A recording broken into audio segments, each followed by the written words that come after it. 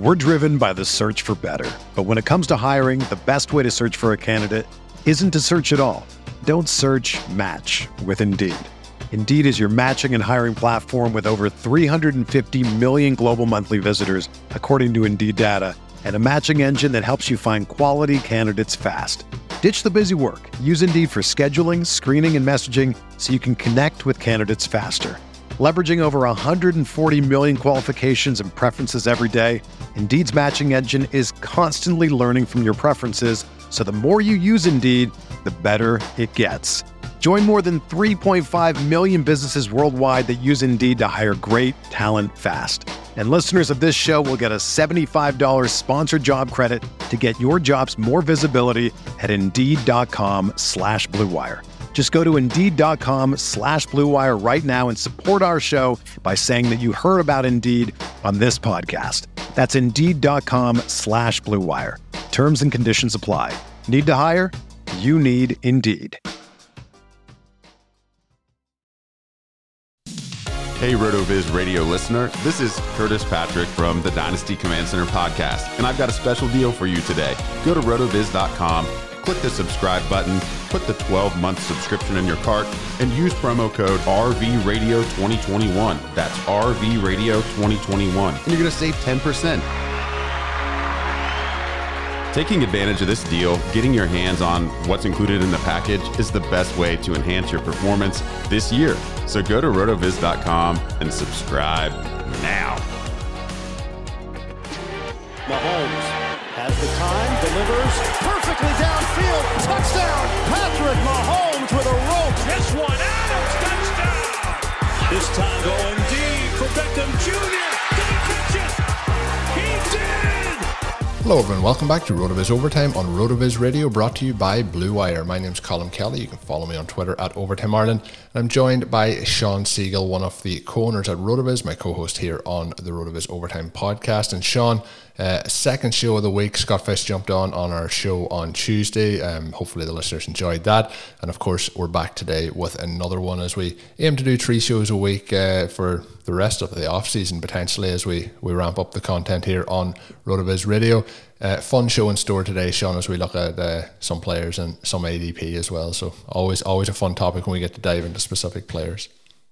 Yeah, we're going to look at a couple of recommendations from Sam Wallace. One of the things that has been fun in terms of researching my own articles over the last couple of weeks and some of my player recommendations, so many of them really take the lead from articles that Sam has written in the past, so we can play off of those. When I looked at what Sam wrote last year, I find so much of the success that I had was based on players that he recommended. So if you're out there, if you're looking for someone to read and win your league, Sam Wallace has been doing a great job. We'll look at a couple of his guys. We also have a new writer who debuted on Friday with the site, Corbin Young. He's got a cool look at some running backs who have a chance to really completely change around your team at a minimal price. And so anytime that we can get bell cow running backs and not have to pay a lot, look for them to win leagues for us, maybe even work in, if you're doing sort of a mild version of zero running back, be somebody who can lead your team there. You know, those are the guys who change seasons for us. So I'm excited to talk about Corbin's article, and we should have some good player recommendations for you today. Yeah, looking forward to it. The show sheet looks pretty stacked here, so let's get into it, Sean. I know one of the guys was going super late last year. We picked him up on a couple of different rosters that had quite a bit of success, and the FFPC main event team with Ben actually was one of those leagues. And at the spot where we were taking him, it was like one of those questions: well, does it work out for him or doesn't it work out for him in Carolina? But Robbie Anderson had a big year last year. Had a really strong start to the year, but the one thing about him was, as we looked through it, first 2 weeks were wide receiver 1 weeks, didn't hit quite those heights throughout the season, but had a lot of high teen, kind of close to 19, 17 points games. So had a really consistent startable weeks, particularly obviously we're looking at from best ball, but from season long as well. He was usable on a very, very high percentage of his weeks. Finished the season with 136 targets, 95 receptions and over 1,000 yards. So really, really solid all around. What's your outlook on him this season as he currently sits at wide receiver 33. Yeah, and you mentioned those numbers. Those were all career highs, right? And you go through and look, and one of the things that Sam mentions is that this all happened with Teddy Bridgewater throwing for only 3,700 yards and 15 touchdowns. So to look at those numbers and think that he would have 3 fantasy relevant wide receivers is kind of crazy, right? I mean, you have Robbie Anderson scores 225 points. We get 211 from Moore, 211 from Curtis Samuel. And the interesting thing here is that Robbie Anderson is not particularly expensive, and yet he's not one of those free guys. So he comes in that area where maybe we're starting to transition to running back selections, and we have to make this somewhat difficult choice of deciding, okay, well, do we think that Anderson's season last year is a good indication of where he is now and sort of where he's going? And the theme that Sam was kind of using in this article and what he wanted readers to understand in terms of value is that there are some guys who finished a little bit slower, who may be a little undervalued now as a result. So one of the things that he and I were talking about in relationship to this article was a cool piece that Brian Malone wrote for us a number of years ago, using the RotoViz screener, breaking down the season by halves, and looking at whether or not these people who finished fast then had a big advantage going into the following season. Brian's thought initially, his thesis before he started the research was that, okay, these guys who finish strong, they're going to be players who then really come out of the gates well. They're the next wave of players. We should be sure that we're really aware of those fast finishers and draft accordingly. But that's not really what the numbers came out and showed, right? And so we may have an opportunity to get some of these guys with a little bit slower finishes at a discount. Robbie Anderson, 16 points per game over the first half of the season, only 12 points per game over the second half. And now drafters have to decide, what element there is accurate, and probably it's going to be that 14 points per game that he averaged for the entire season. So then, Colin, I think that the question here is, how much does the departure of Curtis Samuel create both a little bit more floor and ceiling for Anderson as he tries to build off of that season? Now, we do have a cool article coming out from another new writer this week looking at the potential impact from Marshall in this offense, and that he may come in and do a lot of the same things that Samuel did, a little bit more similar in terms of some of the routes that he can run than people may realize, because we tend to think of Samuel and their new rookie as being different types of players. How concerned are you about the fact that this offense probably, even with Sam Darnold, who in some ways is even less proven than Teddy Bridgewater, almost certainly has a higher ceiling, but also a lower floor, right? But he does have that familiarity with Anderson. One of the things that Sam mentions here is that Anderson is the wide receiver 29 in the range of outcomes tool. So we can be fairly confident that we're getting a decent value for Anderson when you're talking about wide receiver 33 coming off the board. And there may even be upside there if this offense can take a step forward, because they're not necessarily going to be a team that throws a lot to the fourth receiver or to the tight end. Yeah, so the fourth wide receiver, obviously we're looking at a lot of targets going the way of, if we say the fourth receiver and Christian McCaffrey. But in terms of how it went last year, like Mike Davis had a career year, I guess, as well. He had 70 targets, so I would say pretty much each and every one of them, plus some more, is probably going to go to Christian McCaffrey when he comes in. The big question is going to be that 100 targets that is departed with Curtis Samuel. Now, I don't think the rookie's going to get all 100, but obviously they've made some adjustments at the tight end position as well, and I think that'll factor in. The big question mark is the quarterback and Sam Darnold. We have seen them play together in New York previously, and you mentioned about Bridgewater. Bridgewater is basically steady level at all the times. It's never going to spike up and be great. It's probably never going to just fall off a cliff either, but that's not going to really excite you that much. What Sam Darnold has is he can hit those highs, but he can also hit those low lows. I think, though, I still have belief in Sam Darnold being able to turn things around and be a pretty good NFL quarterback. And I think, if you look at just the efficiency of this offense last year, you mentioned the numbers 3,700 yards. If you look between Samuel, Moore and Anderson, it's over 3,000 yards basically from those. So there was really nothing after them to be divvied around. I think that Anderson and Moore are both very attractive options this year, and I'm drafting DJ Moore very confidently this season. And if you look at how it finished up between those guys last year, Anderson had 20 more targets. He almost had 30 more receptions, so 29 more receptions. Did finish less in yards, and where this team really fell down was in touchdowns. Just didn't have the upside from a touchdown perspective. But Anderson had 3 touchdowns, Moore had 4 touchdowns. So when we're looking at the confidence we have in DJ Moore moving forward, we should be pretty confident in Robbie Anderson as well, based on how he performed with Moore in the lineup last year. So I'm targeting both of them. I think this is another offense that has been a little bit overlooked. Obviously, you have the high-end players in McCaffrey and Moore, but I think Anderson is somebody who could be tempting, and I do think Darnold as well has an option to have upside as well. Well, they definitely made the change at quarterback because of this inability to attack deep. You look at Anderson and his line from last season, and it's really hard to understand how he could have had 29 more receptions than DJ Moore and gain 100 fewer yards, despite being one of the faster players in the entire NFL.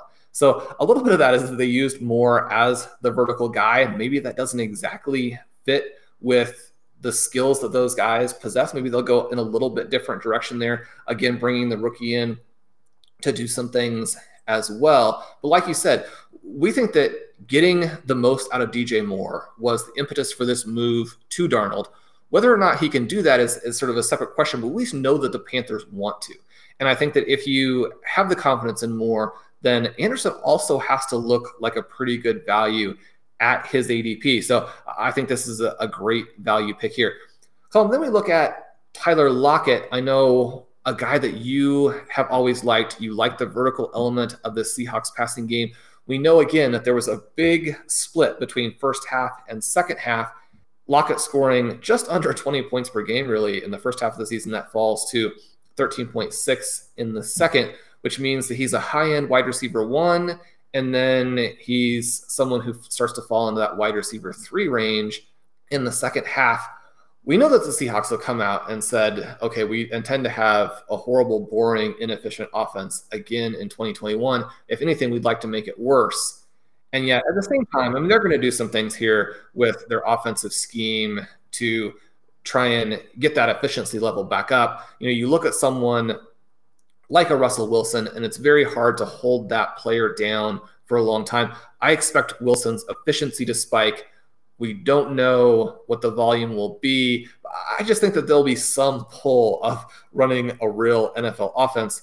And even if they kind of went in with this idea of, okay, we'll be like the Baltimore Ravens, you just don't have the same pieces to do that, right? So I think that we're going to see a bounce back from this passing game. Would you agree? And what's the outlook for Tyler Lockett here, splitting targets with DK Metcalf, but maybe not having a lot of targets going to peripheral players within this offense? Yeah, we're seeing here is very concentrated offenses, I guess, if we look at it. And look, I don't know, can we ever say that there's going to be a change in philosophy, I guess, by the Seahawks other than to want to run the ball? We got kind of 8 weeks last year where we thought that we were going to get Russell Wilson unleashed and things were looking very smooth, and it obviously tapered off very, very rapidly after that. I really like Lockett. You mentioned I've liked it since he came into the NFL. Have owned him in dynasty leagues for a long time, and I really do like what he actually brings as an NFL player. My problem this year with him, and he's going currently at wide receiver 22, is that he's going in that range, and I mentioned this on a couple of shows, where the players that I'm targeting in that kind of 5th round range where he's going are some of those quarterbacks, Kyler Murray, Dak Prescott, Lamar Jackson, or T. Higgins. Brandon Ayuk tends to go in that range as well. So I have a number of players going at that point that I prefer over Lockett. But I really do think that, if it was a situation that he was available, I would be interested if those guys were gone. I know that's kind of a cop-out answer, but that is my kind of aspect on Lockett this year. I do also have concerns about the offense, but when we look at, let's say, the Titans, we talked with Ben about them on last week's show, and when we look at those guys, Julio and AJ Brown, and then you have Derrick Henry, we have a very similar probably setup when we're looking at the Seahawks. So I think there's enough for those guys to both have a lot of success. But I do feel at the moment that, in terms of the trajectory and upside, I think clearly at this point Metcalf has that real elite upside to be that superstar. And I think Lockett's going to be, your consistent option. I think he probably is going to, and this has a real value as well, but I think although they're a different type of player, I think he probably falls in now to that Julian Edelman category where he was for the last maybe 3 to 4 years of his career, where he was able to put up those quite consistent points, but we mightn't have been just drafting him as early based on the potential upside that we were thinking that he was going to have. So I really like Lockett, but he's just in an area where I'm targeting other players. Is he somebody you're targeting, or are those other players that I mentioned kind of making it hard to draft him over them? Yeah, he's not, even though I think he's a good value. And so that kind of raises the question of, well, why would you not be hitting someone who is this good value? And I think trying to work through that for yourself to make sure that you're making the right decision is an important part of the process here. So, are we passing on Lockett because he is getting a little bit older and is suddenly just not fun? Because that might be a problem if we're passing on someone just because it's very true. Yeah, not kind of the trendy move to make. Are we concerned about the offense to the point where, again, some of these other guys in this range we think are the big-time talents? You mentioned the discussion we have with Ben. He's saying A.J. Brown is going to be the guy who scores regardless, right? He's good before the catch. He's good after the catch. He's going to demand targets within an offense. One of the things that I think is interesting from this perspective of how do you project players, and obviously that was the big topic on Stealing Bananas this week, but the better the player is, the more that his targets are going to be almost unrelated to the offense itself and what the target share is going to be. He'll get whatever target share is necessary to get the number of targets that his offense needs him to have in order for the offense to work, right? But that brings us back to this question with Lockett and Metcalf. And if we're going to have an offense that maybe is a little bit lower volume in the passing game, like, which guy is the guy? Because it's probably DK Metcalf, right? Last season, Lockett had 3 more targets and he had 17 more receptions, but 250 fewer receiving yards. And so with Metcalf, if he takes another little step forward, then we could see him starting to demand targets and catching the ball at a rate that really leaves Lockett at a position where, yeah, there are scenarios where he's still a very good player, but there are also scenarios where he's more this like 13.5 points per game player who wouldn't be a value in this range. So that's the kind of the thing that we have to look at again is how much does the second half of the season matter to us and how much does DK Metcalf's presence matter to us? Last year, Lockett and Metcalf split the touchdowns 10-10, and as a result, they finished only 8 points apart for the full season. It's probably easier to see a scenario where that gap widens than where Lockett sort of takes the lead, even if it's just for one season. We think, okay, well, what are the different scenarios? Could Lockett do this? We like the floor. We like the weekly upside. Are you concerned at all if you are someone who is in a traditional redraft league and you're having to make your starting decisions every week, that if you get into a stretch where you've used a high pick on Lockett, but then he has a couple of bad weeks, that you're going to be concerned about even putting him into your starting lineup? And that from that perspective, Lockett's a little bit tricky from a roster construction. That's fair. It's definitely fair. I think even more so than Lockett, you mentioned about the kind of maybe a little bit lower volume passing offense, and I think that's what'll happen. People who, particularly in redraft, the draft Lockett, I think you could get into a situation after 5 weeks where you're like, I just can't start him. The offense isn't, there's not enough volume there. The Seahawks, I think, will be pretty good this year, and I think you get into a situation then where if they have the lead, they're not going to be trying to push the ball downfield quite as much. They're not going to be pushing that tempo. I know there's if the Chiefs are winning, you can be pretty confident they're going to keep trying to move the ball. We've seen when the Ravens have been winning, although they were doing it by rushing the ball, they continue to try and kind of force the ball down the opposition's throat until they could score more points. But I don't think we'll see that with the Seahawks. I think Seahawks are quite comfortable in 17-14 games, 17-13 games. They're not really trying to push to try and hit those 30 and 40 point days. So that would be a concern where I think that when you're having to put them into the lineup each week, that we're starting to think, can we be confident that the volume is there? And that's a hard thing to think about the definite wide receiver 2 on a team, if not potentially a wide receiver 1, that we don't know if we have a weekly volume to start him confidently.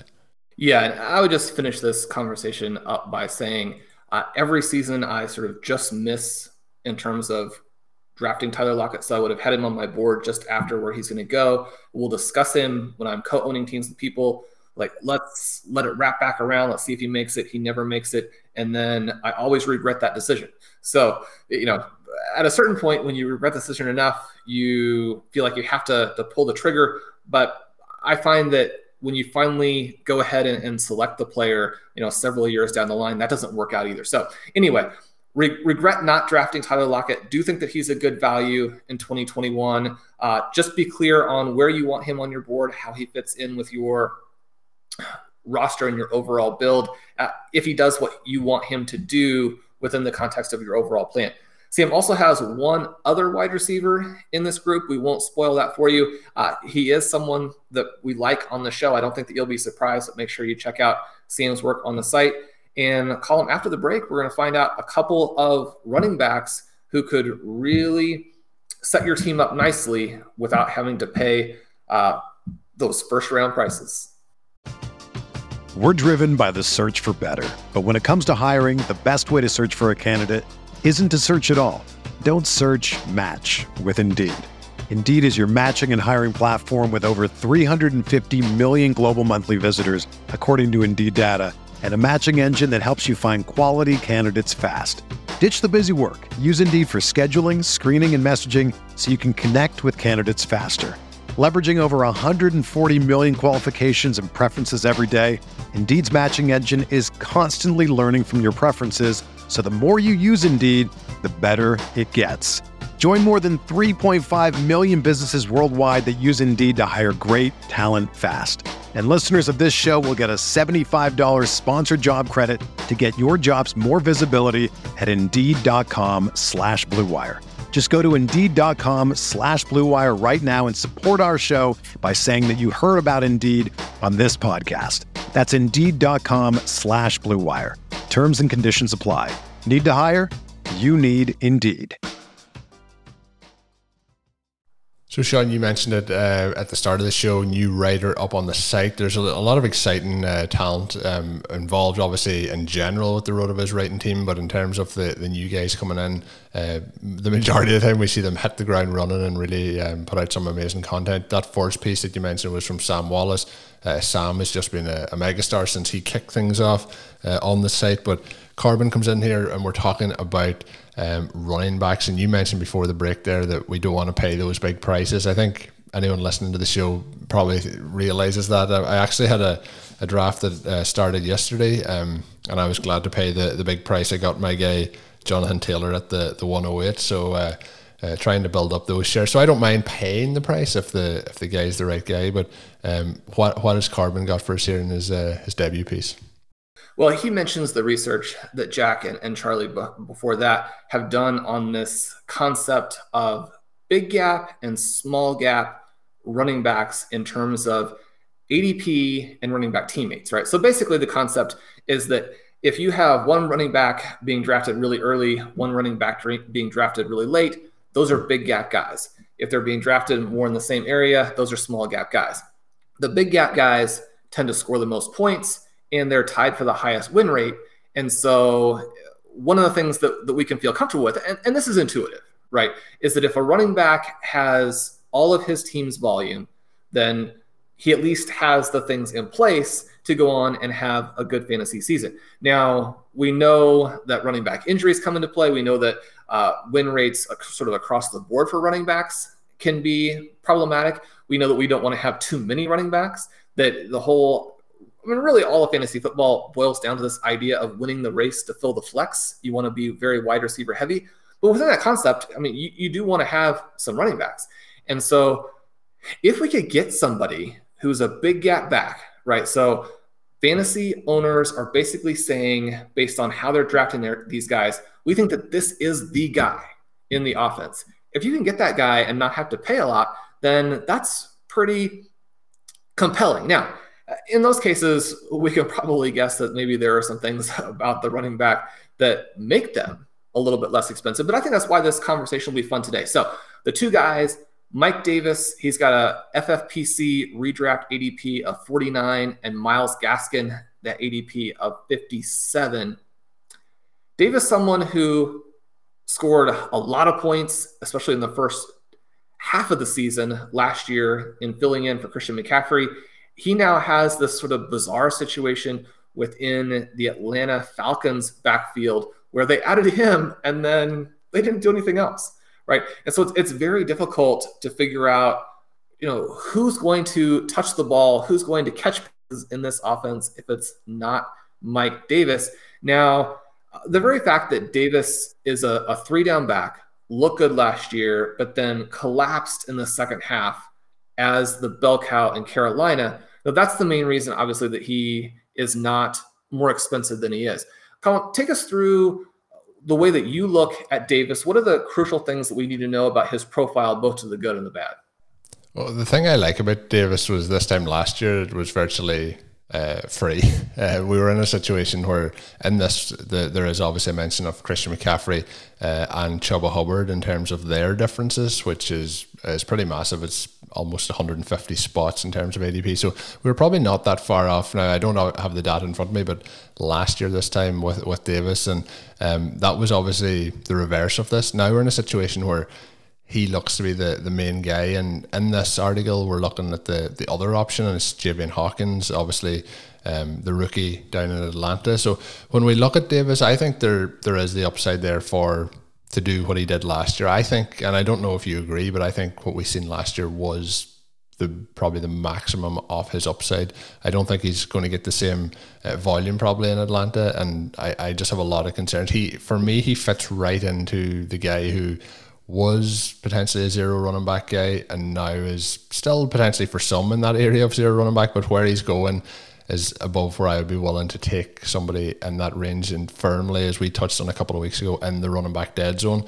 So I have a large amount of concerns there. I think we touched on it as well on one of the shows where I said, is he a value at whatever point it was he had dropped around in one of my drafts, and you didn't really think that he was a value at that point. So I'm interested to see what your thoughts are now, but even in the draft that I did with Zachary Kruger for our $100,000 FFPC draft, we did take Hawkins in that. He's somebody who I've been picking up. So while it mightn't work out, while he potentially mightn't make the roster when it comes to cuts and things like that, I think the upside of taking him at that point versus the options that are available around where Davis is going is too much to pass up. I think when we look then at the other guy that is written here by Carbon is Myles Gaskin. Now, I have drafted Myles Gaskin in a couple of drafts after he is going quite a bit below ADP, but Salvin Ahmed, who had a pretty solid run last season at one point in the season, I think is the other option. Now, if I was looking at which of these two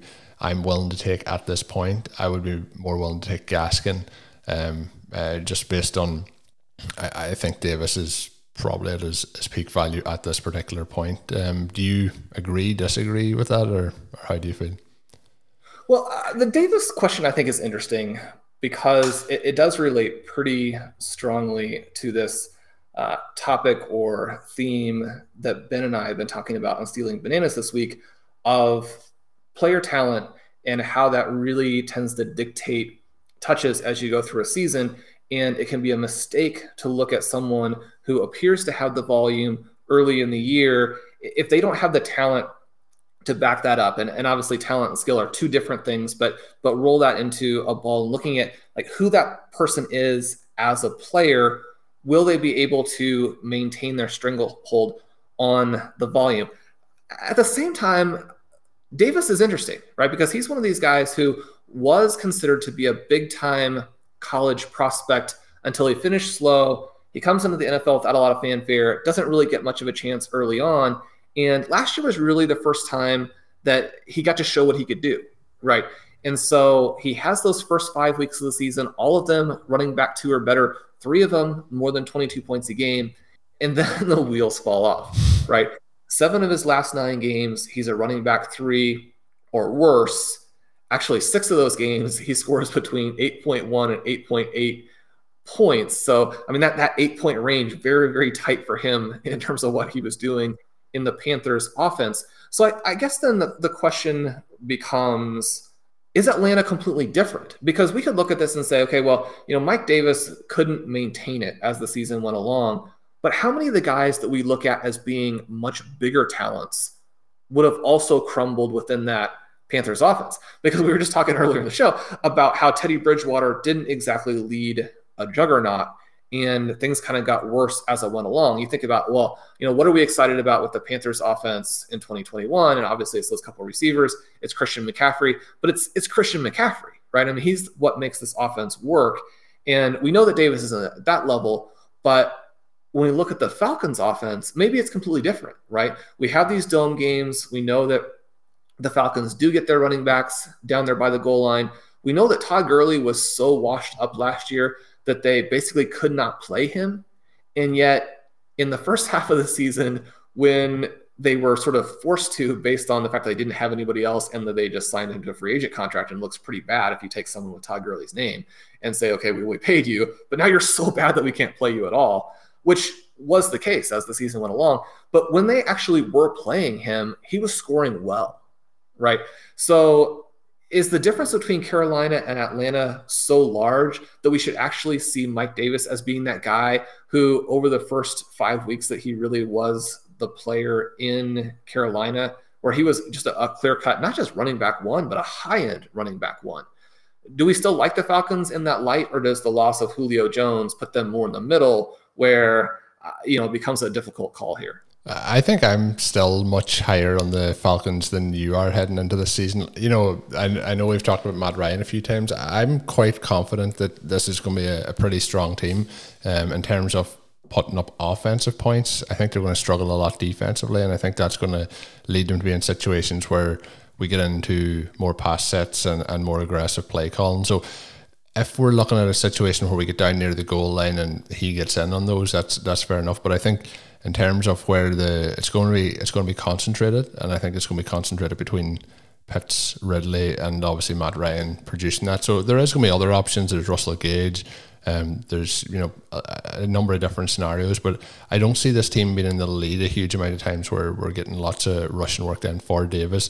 Now, if he can do it in the passing game like he did show at points last season, but it felt to me like the work he was doing in the passing game was a little bit of an anomaly or a little bit fluky. When we look at those numbers then throughout that point, week 7, 8, 9, 10, he didn't hit double-digit points in that section. If he's a running back that we believe that can handle 8 to 10 targets a game, we should be expecting more than 9 points from that guy. So fair enough, it might be a better offensive situation or a better quarterback situation with the Falcons, but I think that if we're expecting him to be able to elevate that floor and turn those weeks into 15-point weeks when he's getting those 8 to 10 targets, I just think that there's too much that has to be done for him to get to that point. But my other concern is I think that the guys behind him are a threat to his starting job, so I can't confidently pick him at his spot with the thought that he may not be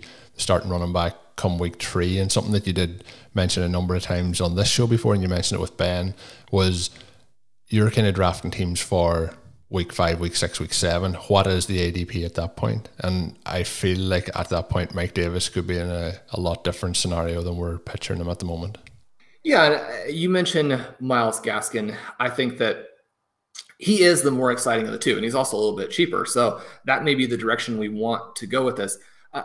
The contrast between Davis and Gaskin is really pretty extreme here in that we saw all of those running back 3 or worse weeks from Davis. Gaskin last season, when I went back through this as I was editing the Arbin for Corbin and kind of chatting with him about it a little bit, I mean, Gaskin averaged 16.8 points per game last year, right? 8 of his 10 weeks, he was a running back 2 or better. He had 34 points in week 16. I mean, this is a guy who had some very big performances. And the Dolphins seem to be looking at him more like the guy who could do that again, right? They didn't go out and address this in a big way. Between weeks 7 and weeks 15, he just played twice, right? If he played during that stretch and continued to score like he did the rest of the season, there'd be no way you'd be getting him at this value, right? The other thing that's kind of interesting here, and I don't know that it necessarily is something where he would be better with Tua than with Ryan Fitzpatrick, but it was relevant, or it was interesting. Corbin points out that, uses the Game Splits app. In those 5 games of Tua, he averaged 19.9 points per game, right? I mean, so you're talking again about high-end running back one value. Now, one of the players that Evan mentioned on the third episode of Stealing Bananas there was Tua and this Dolphins offense and how it could potentially take a step forward and how all of these guys are undervalued. So I think that is the case with Miami. I think that they're going to be a better offense. I think that their guys are going to score some points. So if you think that Gaskin can completely hold off Ahmed for the role here, then this is the value that I'm starting to like a lot more. Now, one of the things that always concerns me is you have these guys like Gaskin who I think actually should be given more credit for their talent, and yet the team doesn't always do that.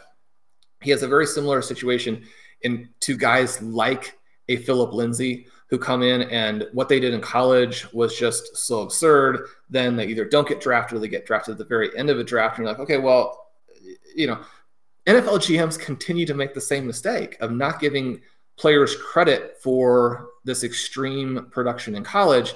Gaskin is not someone who's sort of a complete out of nowhere player. I mean, he was a collegiate star, right? So what we see here with the Dolphins and with them not doing the thing that Jacksonville did to James Robinson is they're going to let him have a chance to show that he can do this. And the RotoViz range of outcomes tool really likes him. Corbin pulls out the fact that he's in the top 10 when you sort by targets. And targets are something we're always looking for from these guys who are players we prioritize as zero running back options. And the thing here with Gaskin is that unlike a lot of the guys that we mention as being zero running back candidates, it's not even something where we need something to change. He's the starting running back. In that situation. I mean, Gaskin basically has the situation right from the get-go that we're always looking for and saying, like, if somebody gets hurt or if the backup shows that he's the better guy and he earns the workload, then we're golden. Well, Gaskin's there right from the start. Yeah, no, I agree with that. And, when you mentioned, the targets, when we're looking at where I mentioned about the floor, basically with Mike Davis, I think there's a much higher floor. And then when we get into, if he can get the full workload here, there's a much higher ceiling. I know he had one huge spike week, but if we look at the weeks outside of that, he had only 1 week below, and I know we missed some game times like you mentioned there, only 1 week below double digits, that was at 9.2 points. So we're seeing him be able to have weeks that are going to be usable at least, and if we can get the targets, we're going to get those kind of free points, I guess. 1 point each time is going to add up over the season. So that's where my concern is with Davis, is that the floor is very, very low, and if things don't go exactly how people may be expecting, it's a situation where the floor could become pretty much non-existent very quickly. Whereas I think Gaskin has a safer floor, and I think the upside in that offense, whether it takes a step forward or doesn't, I think is going to be pretty solid for him. So I have, as I mentioned earlier, taken Gaskin in some drafts, not a huge amount, but I do think there's upside there, and he's the kind of player I expect that ADP probably will rise as reports start to come out of through camp and things like that. But anything, Sean, as we get ready to wrap up here that you want to mention to see things out? Yeah, just again with Gaskin there, the targets from the ROO tool, that's a projection for what will happen this season. It'll be interesting to see how the running backs are involved in that running game or involved in that passing game with the additions they've made at wide receiver. They have some more options that they can go to, but we do like Gaskin there. And just a welcome to Corbin in terms of joining the site, writing a very good first piece. We're excited about what he's going to do. And Colin, I'm excited to have Scott Fish on again for the third show and getting fired up about some of these drafts, including the Fish Bowl coming up. Yeah, no, I agree with that as well. So going to be interesting to see how some of these running backs fare over the season, and of course the wide receivers as we talk through them. Having Scott on Tuesday was phenomenal. If you haven't heard that show yet, head back and listen to it. If you haven't already subscribed to Stealing Bananas with Sean and Ben Gretsch, make sure you do so. And of course you can drop us a 5-star review as well. We do much appreciate that. And you can get yourself a 10% discount to a 1-year RotoViz subscription. All you have to do is add the code RVRadio2021 at checkout, or go to rotoviz.com/podcast for more information. that's bringing you to the end of our second show this week, the third one coming out on Saturday. Of course, hopefully you've enjoyed this one. Do continue to share the word of the show. It's great to see the interaction on social media and people, mentioning the show and enjoying the show. We do appreciate that. Send us your questions at rotovizradio@gmail.com or on Twitter @OvertimeIreland. And of course, my co-host today is Sean Siegel. Make sure you're checking out his work up on rotoviz.com. Until we're back on Saturday with another edition of the show, have a good one. Thank you for listening to Overtime on RotoViz Radio. Please rate and review the RotoViz Radio podcast on iTunes or your favorite podcast app. You can contact us via email at rotovizradio@gmail.com. Follow us on Twitter @RotoViz Radio. And remember, you can always support the pod by subscribing to RotoViz with a discount through the RotoViz Radio homepage, rotoviz.com/podcast.